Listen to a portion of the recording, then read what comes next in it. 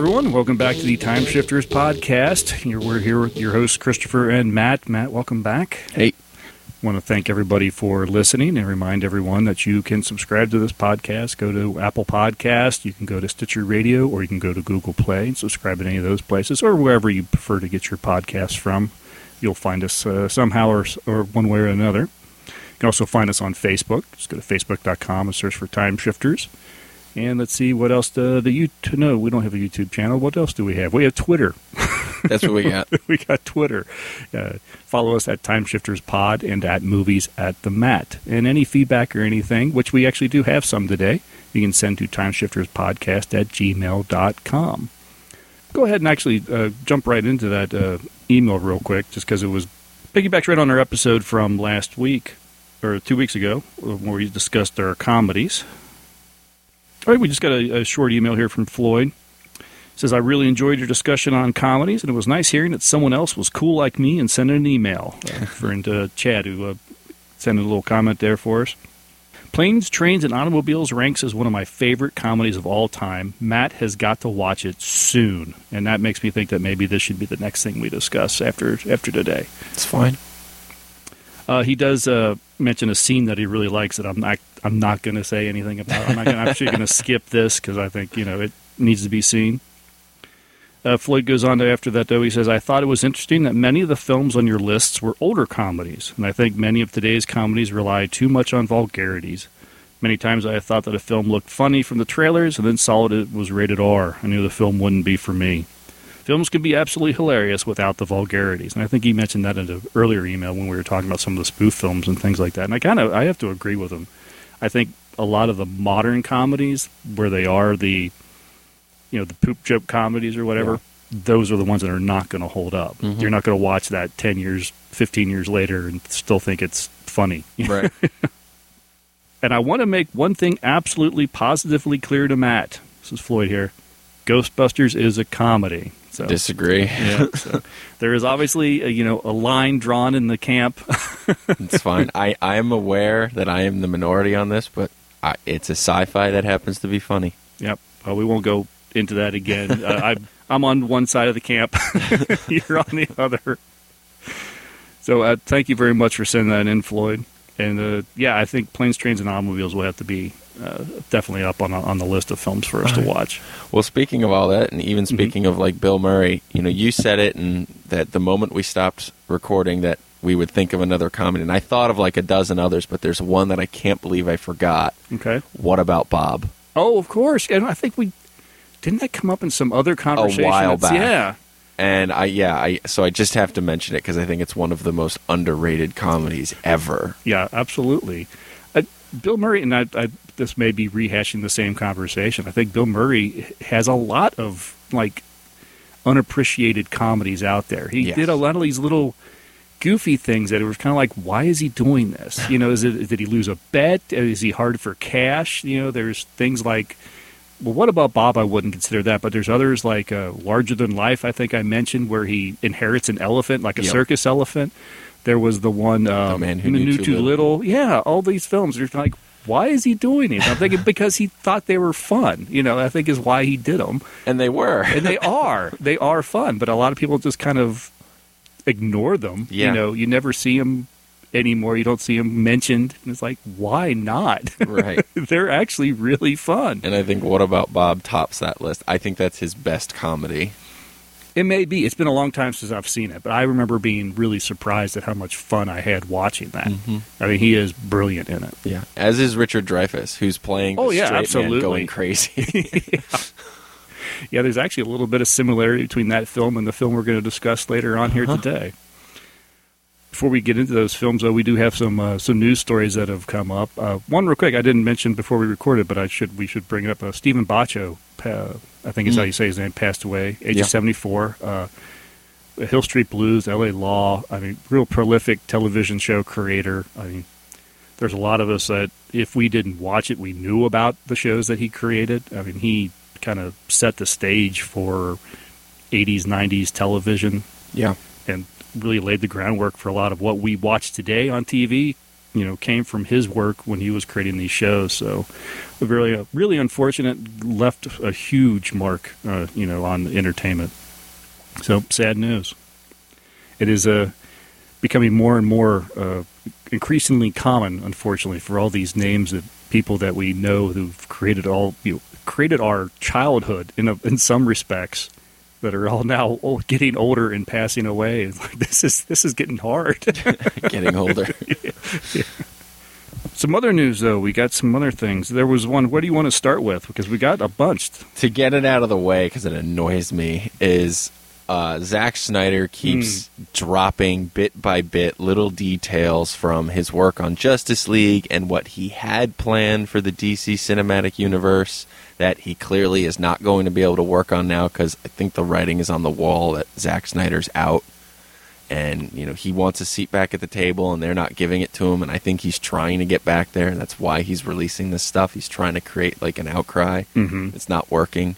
And I get it. He's upset. He was kind of forced out. The suicide of his daughter was kind of used against him to get him out and to not let it, like, he probably thought, like, oh, I'm going to go deal with this, and I'm going to come right back, and then he realized, oh, they changed the locks on me, like, kind of thing. Right. And, he's bitter, and I understand it, but at the same time, I'm like, I didn't like what you had in the first place, so I don't really care that they changed it on you, and it kind of made it muddier. Yeah, but, I mean, can you really say that you didn't like what he had in the first place, especially when it comes to Justice League? I mean, you haven't seen his product. I didn't like Batman v Superman. Oh, okay, I thought sure. Man of Steel was just okay. So, if you want to sit there and say, yeah, but they really messed up Justice League on him, it's like, yeah, but what he had leading up to that, I wasn't a fan of either. Gotcha. Okay, I understand. Yeah, he's the story is that he keeps posting images and talking about the quote-unquote Zack Snyder cut of Justice League, saying that it is, superior. He wants, his film put out, because apparently he had finished all the principal photography and was in post-production when they came in and started doing the reshoots and stuff. And so he's a little, I guess, like you said, understandably miffed, and he wants his film out there. And he's hoping that I read an article that a good many of the people that were responsible, or that were the powers that be when he was dismissed, are now gone, and so now he's hoping to be able to soften the people that are in power now, soften them up that will allow them to do a Zack Snyder release.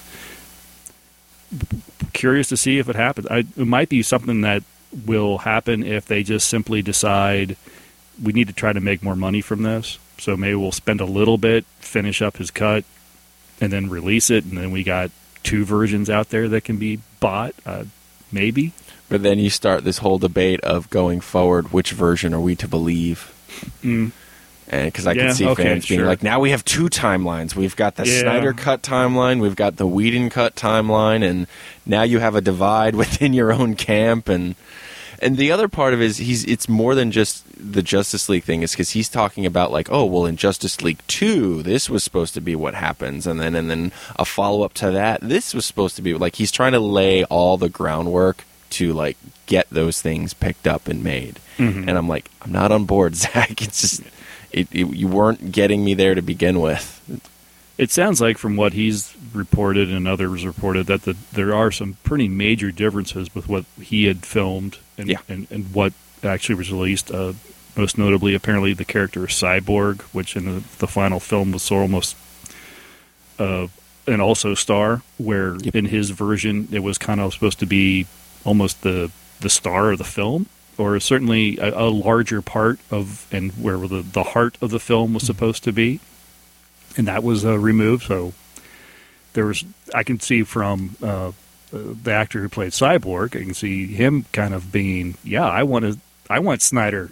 So there are people, like you said, there are these camps now that people fighting for the different films, and I guess we'll see. I'm curious. It'd be almost be kind of neat to see it in like one big mega disc. You choose which one you want to watch. Maybe. I'd be curious. I'm curious. I am curious to see both films now. Sure. And see the differences and decide, okay, I like that one better. He should just release his script. I mean, I think that's what he should do. I mean, he keeps going. I mean, there's nothing that stops him from doing that. Once it's out there, it's out there. I mean, so he wants to keep talking about this was my version and that was my version. Just release your script. Mm-hmm. Take the script that you were given, put in the rewrites that you had done, and just do that and see what happens. Stop trickling out piece after piece after piece. Yeah, maybe even if you can't get an official, actual film release or something like that, see if you can at least get permission to do a novelization release. Just something. Yeah, it'd be interesting to see. Speaking of just, directors who are dismissed and why, there was a story come out about the original directors of the Solo film, who were the name of Phil Lord and Chris Miller. Mm-hmm. They were dismissed, and apparently an anonymous actor who was called back for reshoots with Ron Howard has come forward and said why I say he, but he could or be she, anybody. yeah, why they think Lord and Miller were dismissed. And they were saying that they simply don't believe that they were prepared for what Star Wars was. They were over their head, is pretty much what they're saying. They were talking about they were doing 20, 30 shoots or takes, 20, 30 takes of any scene, and that the actors were really kind of like, okay, this is getting kind of creepy. Yeah. Because they really just didn't seem to know what they wanted, and they kept trying different things, and everyone was getting a little annoyed. Yeah. And they said the difference being when they go to do the reshoots, Ron Howard comes in, 2, maybe 3, yeah, we're good, move on. Right. So interesting. Yeah, I wonder, what do you think? You're a little bit maybe more familiar with their work. Do you think something in the Star Wars universe was over their head? It's surprising because they've done live action. Mm-hmm. So, because I saw a lot of people writing like, oh, well, they're coming in off of all this CGI and animated stuff that they're not used to live action. They've done live action. So I don't see that side of the argument. Now, I wonder if it was more of Star Wars is what did it. It wasn't dealing with live action actors for the first time. It was them being not so much over their head, but just afraid to do it wrong. And so they wanted to do all these takes because they wanted to leave it to the editor. And they wanted to give the editor every last little option when really they should have just shot their movie. And maybe they didn't know what their movie was. And so they figured, if we've got 30 versions of one movie, that's good, right? Like, no, guys. No. Yeah, now you have to like pick and choose through all that. And, right. Yeah, it just gets to be a lot. And you kind of wonder, even the best of actor, by the time you're doing the 30th take, are they really giving anything to it? I mean, my God, that could be the blandest. Okay, great, that's the line that I want, but the actor is now giving it in the most blandest of ways because they've had to do it 30 times. Mm-hmm. How long does that take? 30 takes, the resets, everybody back, get the lighting, okay, action. 30 times for one line, one scene, one anything. Yeah, exactly. You're there like probably for hours for one shot. Yeah, that's almost, a whole day could be shot on a scene. Exactly. That's terrible. You can definitely see where it's like, okay, this is going to get out of control. Yeah. Like how many times was like makeup reapplied for one shot? How many times was like the lights adjusted for one shot? Right. Yeah. And it feels a shame that this much trouble and everything is going over for this film, which after this trailers that had come out, I saw this trailer and went, that looks awful.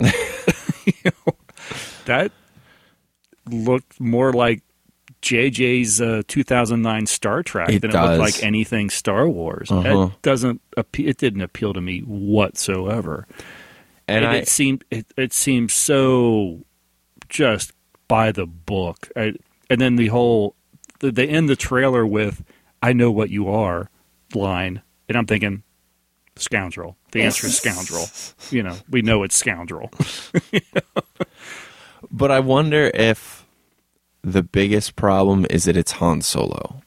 I wonder if this was an original character plopped into Star Wars, we'd be a little bit more interested. Exact same trailer, different name. Mm-hmm. No, absolutely.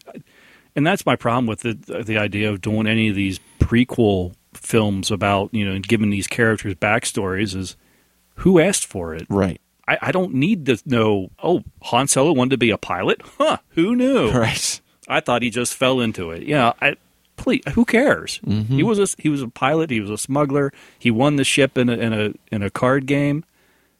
I already knew all that. That's all I need to know. Right. I don't need to see it. Somebody thinks you do. Yeah. Yeah. Well, good luck to him. I won't be going out and seeing the film. I mean, I'd have to be told by a lot of people that I trust that no, this is surprisingly the greatest film you've ever seen before I would go and actually see it. So the last thing that I had was, speaking of films that you wonder whether or not maybe I do want to see it. I don't know. Bill and Ted 3. The idea has been bandied around for at least a decade. Yep. And most of the time anytime you hear about any news, it's actually coming from either Alex Winter or it's coming from Keanu Reeves. That's serious when it's coming from Keanu Reeves. Yeah, exactly. Yeah, Keanu Reeves is now kind of a pick and choose what I do kind of star. And he doesn't need to do Bill and Ted. He can do John Wick 4 and 5 or something and make a fortune. He doesn't need to do Bill and Ted, but he wants to do a Bill and Ted. So they are still in the works, in talks. This article was from ScreenRant.com, but they were commenting on a Entertainment Weekly article.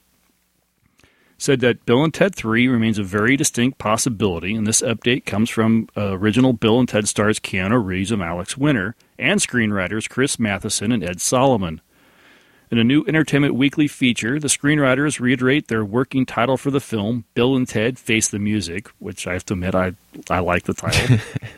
The plot involves an older but not necessarily wiser Bill and Ted struggling to compose music that will transform the world into an idyllic utopia. Meanwhile, the two best friends are in their 50s and married. They have kids. Solomon suggests that the film will be a kind of like a Christmas Carol with Bill and Ted.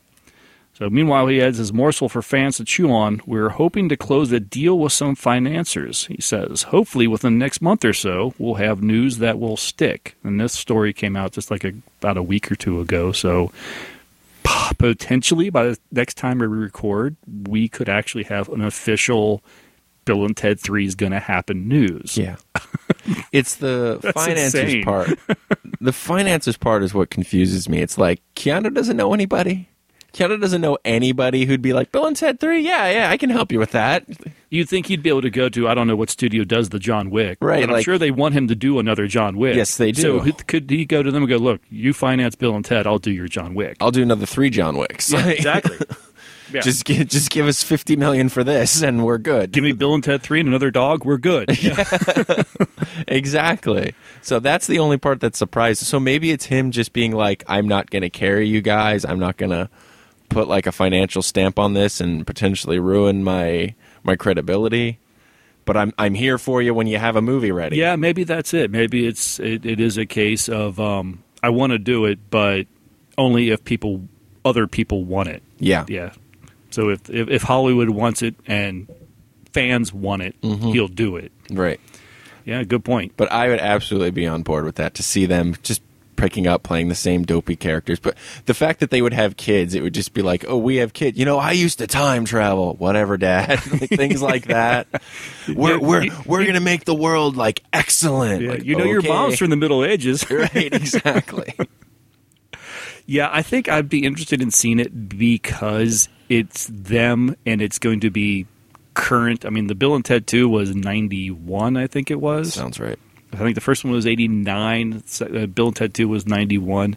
So the fact that they would stay within the timeline and go, it's still modern day. This is still the same characters. It's not recast. It's not anything like that. It's them now still struggling to create the world that they supposedly created, that they saw in the first Bill and Ted. Like, I'm okay with this. I never thought I'd say that, but yes.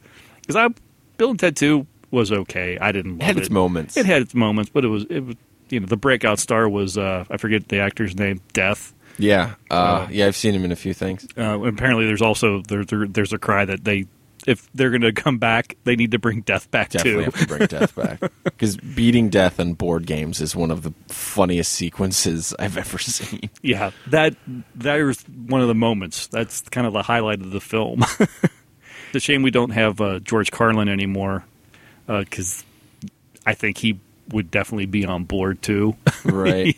to reprise his role. Well, I'm wondering, like, with technology now and, like, facial recreation and stuff, if, like, you know... Do a Christopher Lee, Carrie Fisher, or Princess Leia kind of yeah, thing? even if just, like, for a scene of, like, you know, well, Rufus is dead, but we have a time machine. Like, we can see him whenever. And Right. like, they just show up and he's just one shot of just, like, can you guys stop? I die in 10 minutes. Like, things like that. Or, you know, seeing their younger selves, and then you just see that, like, digital recreation of the younger version of themselves. Yeah. Yeah, that's true. That'd be interesting. It depends on, you know, they're talking to their financiers. How big of Right. a budget are we talking?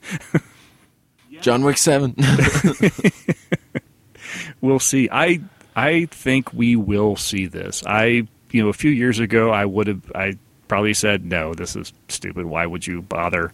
But now, seeing the kind of the reaction of the actors, and, you know, they got screenwriters that are, you know, I think we're going to see it. Mm-hmm. When? I don't know, but we'll see it. One of the other stories that I came across, an original series is coming to YouTube Red, which means I'll never see it. Yeah, I have yet to even find YouTube Red. So. But it will be starring William Zabka and Ralph Macchio, reprising their roles from The Karate Kid to make the Cobra Kai TV show. Yes. Watch the trailer. Watch the trailer. Because I don't know how to feel after seeing that trailer. I don't either. It is bizarre. Very. And it's like a bunch of fans made it and convinced these two actors to come back. Yeah, exactly. It kind of has the feeling of a comedy, but it also it feels like it's one of these. Is it a comedy or is it a drama that happens to have funny moments? Right. Is it a redemption story? Is Johnny the good guy or the bad guy? Right, because you can't get the tone from that trailer. It's all over the place. But you almost kind of feel like the Ralph Macchio character is actually the one that's kind of turned into the bit of the jerk. Right. Now. Exactly. And it was so all over the place, but at the same time, I'm like, was this intentional? Did they know exactly what they were doing, or was this just throwing scenes at the wall? Yeah. To make a trailer. Like, Good it's point. either brilliant or it is the biggest thing of dumb luck I've ever seen. Yeah, absolutely. Yeah, if it's actually kind of a switch up where, this guy won and became all popular and then grew up to be a real jerk. Yeah. I'm like, I'm on board for that. And you could see that. Yeah, oh, absolutely. He's got his car dealership. He's still, like, doing, like, karate chops to say, we're chopping our prices. And it's just like, yeah, you're a jerk now, aren't you? Uh-huh.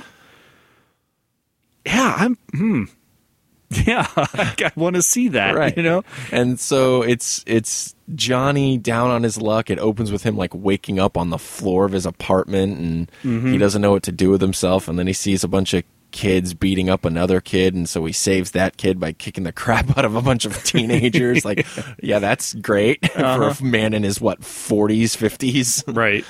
And so he decides to reopen Cobra Kai and teach, karate the way he was taught. And there's Danny LaRusso, like, Cobra Kai back in the West Valley? Not on my watch.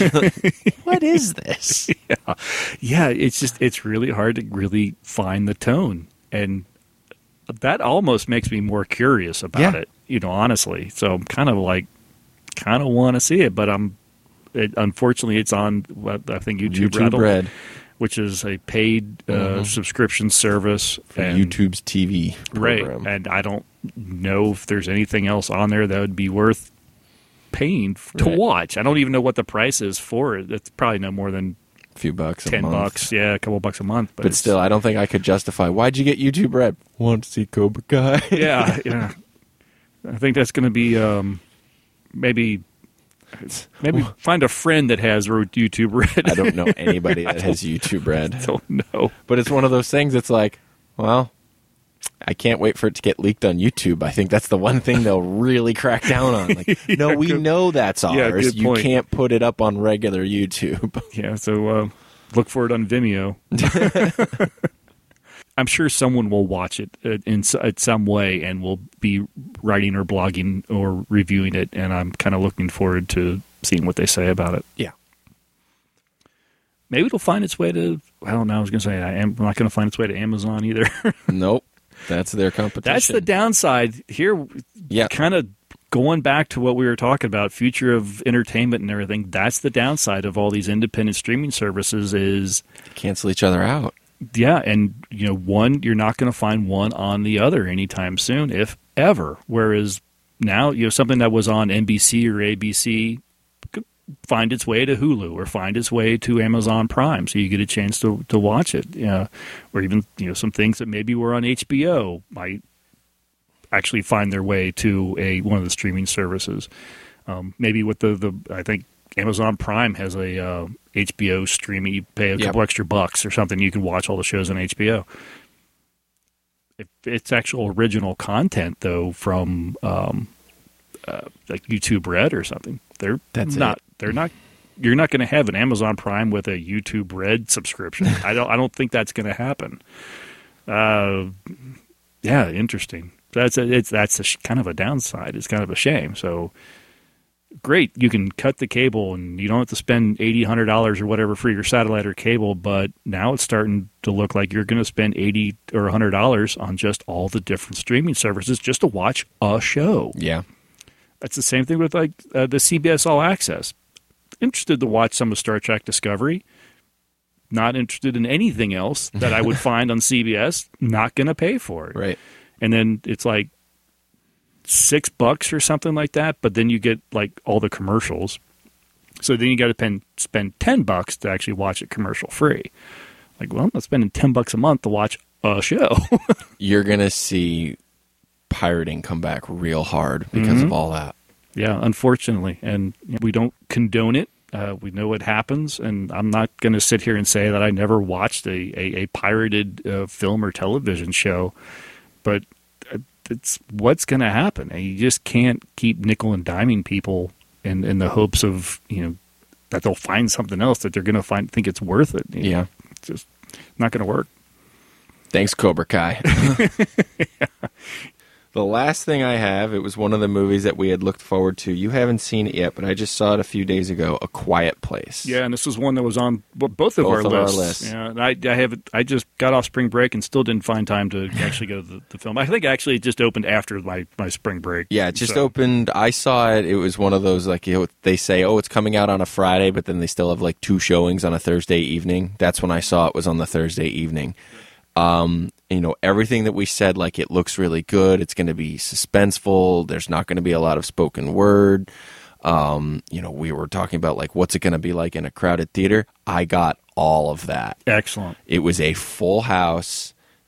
There's, like, maybe 50 words that get spoken out loud in this movie. Unbelievable. And, yeah, it is a throwback horror. It's not all the way, but it's very like Hitchcock in, like, the heart of horror is suspense and is tension and is building up that tension. And they just keep winding you up for a scene, and then they release you. And then they start winding you back up. Scene after scene is like that. And this movie comes out really hard where, without giving a lot away, in the first scene, this movie lets you know no character is safe. Nice. And so the whole time you're just sort of like, well, if that happened, then I don't know what to believe. Anything's going to happen if you did that. Yeah, I've seen you mention it. I've seen a couple other people mention it.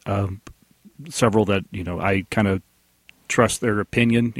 Don't always agree with their opinion, but I trust their opinion. And one friend of mine, he's a reviewer for the Maui Times, Barry Wurst. He is very particular, and he ends his little teaser paragraph with a must see. So like, if Barry thinks it's a must see, this is a must see. It really is. Horror is making like a really good comeback. There's been a lot of bad horror movies that have been thrown out, but like there are a lot of really good ones that have been coming out in the last like 3, 4, 5 years. This is one of them. There are a few things that you can nitpick at, like, well, why didn't they do this? So why didn't they try that? But you know what? overall, throw that out and it's still a great movie. Keep it in and it's still a great movie. And I think what I like most about it is, this doesn't give too much away. It's kind of apparent from the trailer. It's an alien invasion. These are like aliens that have shown up, and they're but they don't go into that. They don't show you day one. They don't show you the invasion. They don't show you the world crumbling. They just drop you to this one family. A year into this invasion, you're on board with this one story. Great. And you just jump right in and accept what you're seeing. Yeah, excellent. No, that makes me very thankful, or very hopeful for this film.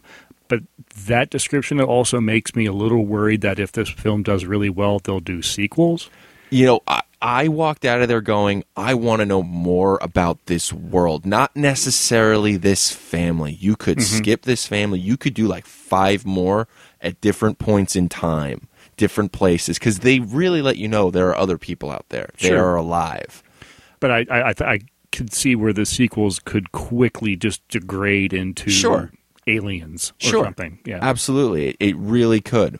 But at the same time, I did want more. So if another one came out, I would go and see it. And if it's not good, then I'm just going to stop. Right. It could become the Saw series. Who cares? Yeah, that might be the better descriptor, yeah. But as of right now, if you were to tell me that, like, A Quiet Place and it's set in an entirely different location, I will go see it. Excellent. All right, interesting. All right, well, yeah, I definitely will try to get out and see this film. Definitely want to try to see this one in the theater, because I want that experience in the dark, quiet theater. Yeah, and when sound happens, everybody jumped. I bet. It was great, and the musical cues were just right on point. They didn't, it wasn't like there are points where it is dead quiet, because you're getting things from the point of view of the daughter who's deaf. Oh. And her hearing aid, it doesn't work. So you just hear bam. So, yeah, I want to know. Maybe this would be the perfect film to watch when other people are trying to sleep in the house. Or maybe it's the worst. No. Wouldn't do it when people are asleep, because you'll jump. Like, there are times where I jumped, and it wasn't like jump scare. It's because, what's going to happen? And then something happens. Fall off your seat. Yeah, you're just, nice. You're getting really tense, and you're feeling knots in your stomach, and you're just sort of like, please live. Excellent. All right, don't say any more. I'm already kind of starting really regretting not getting out to the theater. All right, well, I think that's all our news and all the trailers and stuff that came up that we wanted to talk about. So I think we'll take a little short break here. We'll listen to a commercial for another podcast. And when we get back, we are going to talk about Throw Momma from the Train.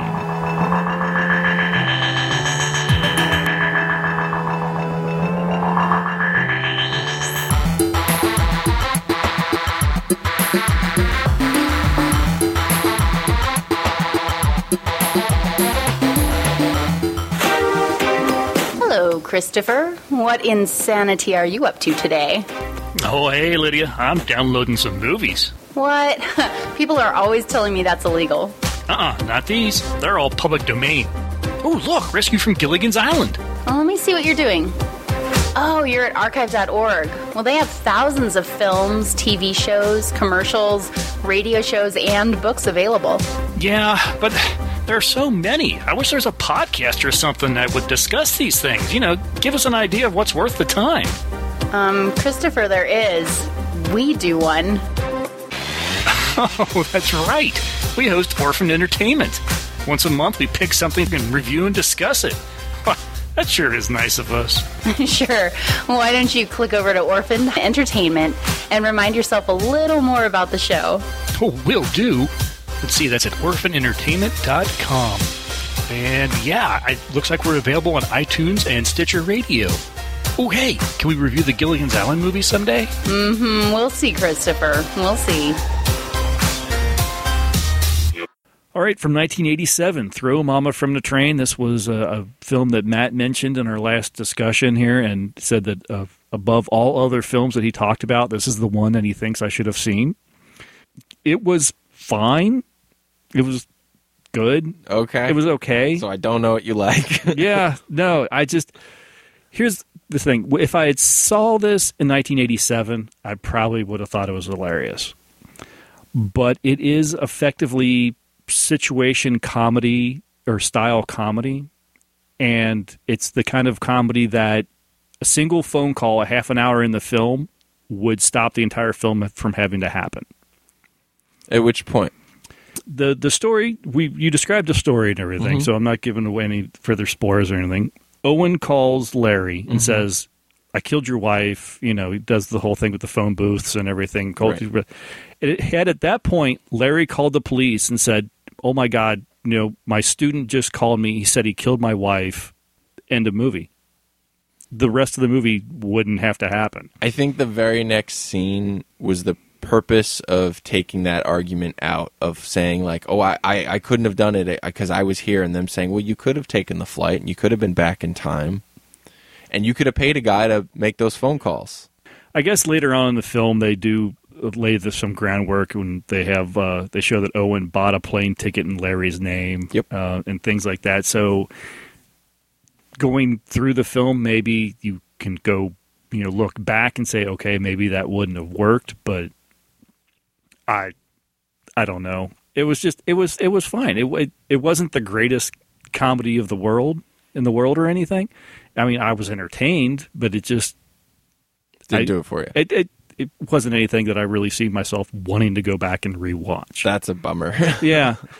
And there are things in this film that I do love. One of the things, this film, though, I will say, really shows how underappreciated Danny DeVito is as an actor. Yeah. He was brilliant in this film. He was adorable in this film. There's a scene of him sitting out on his front porch like a little kid playing with his model train, and you're just like, God, he is adorable. You want to go play with the guy. He's fantastic. And he's got the coin collection. Oh, the coin will break your heart. That scene will break your heart. No, he is fantastic in this film. Danny DeVito, when he first got his kind of big break, was in Taxi, and he's the gruff, rude, disgusting character. And a lot of his roles are of the less than nice person. It's not. He often plays someone you really don't want to know. This film just goes to prove that he can do just about anything. Yeah. I almost wanted to see him I want to see him in like an action film, with young Danny DeVito and instead of Arnold Schwarzenegger or something. Well, you got him in Twins. That's true. Twins. I never saw the Twins, so maybe this film makes me think I need to go watch Twins. He kind of plays that slimy jerk. Oh, does he? Yeah. Oh, okay. Yeah, that's a shame. No, he's fantastic. He's probably the highlight of the film. Sure. Surprisingly, Anne Ramsey, who played his Momma. She actually got an Academy Award nomination for this film. Rightfully so. She was great. I think it should have gone to Danny DeVito. Sure. Or at least also a nomination should have gone to Danny DeVito. Yeah, those two were fantastic. They were great together. She was brilliant. I had no idea that she she came and started acting really rather late in life and everything. Had a lot of roles, and then had throat cancer, which she had just recovered from surgery from. And then even during the filming of this, she was undergoing more treatments. Yep. But so she was often in a lot of pain. But they said she never showed it on set. She never asked to go home. She never, shirked her job. Right, being a pro, being an absolute pro. Yeah, and she was great for it. Billy Crystal was, God, so young. I forget this was 87. This was like his first real big movie role, because everything else you kind of know him for, like when Harry Met Sally and City Slickers and Analyze This, that was all later. So everything else was like, he was on Soap and, on SNL. That was all TV before this. So yeah, this is like babyface Billy Crystal. It is. I mean, when he first shows up on the screen, I'm like, oh my God. That's one, Billy he's Crystal. clean shaven.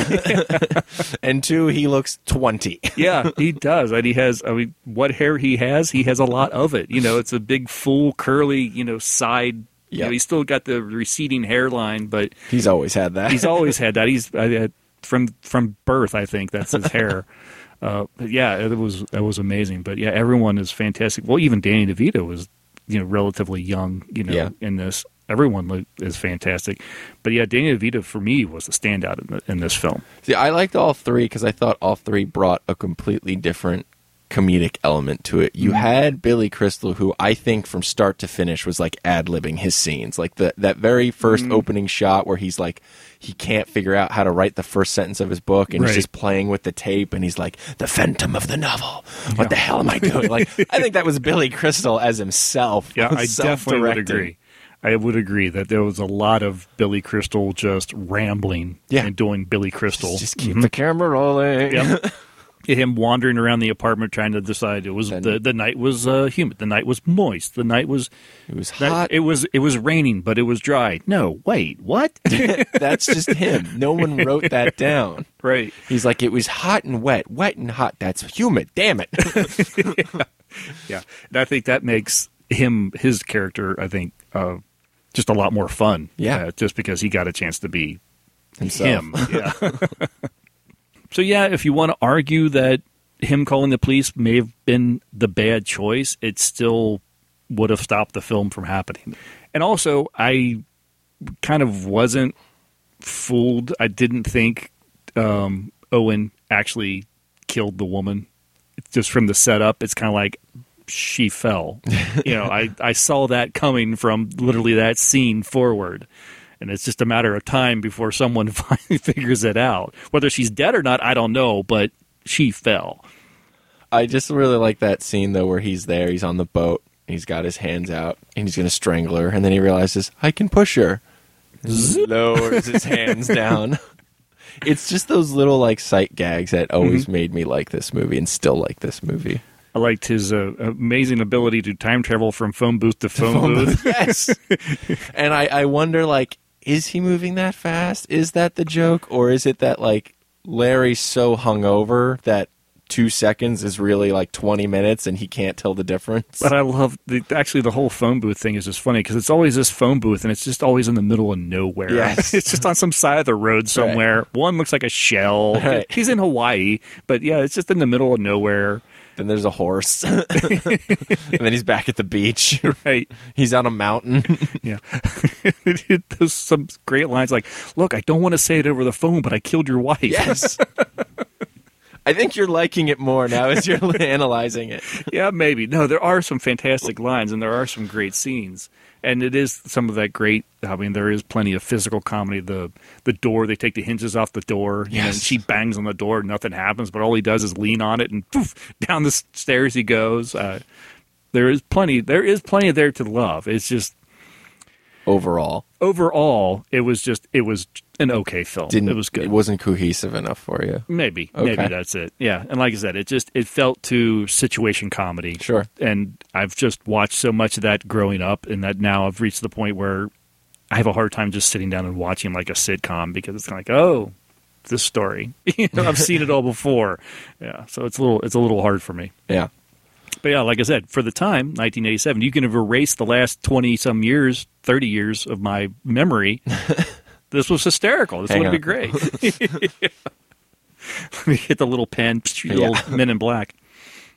No, I think it would have been. I absolutely would see someone who isn't as well versed in sitcoms or in the 80s sitting down and watching this and comedically jaded. Yeah, exactly. Yes, I could see where this would be hysterical. No, there are some fantastic scenes.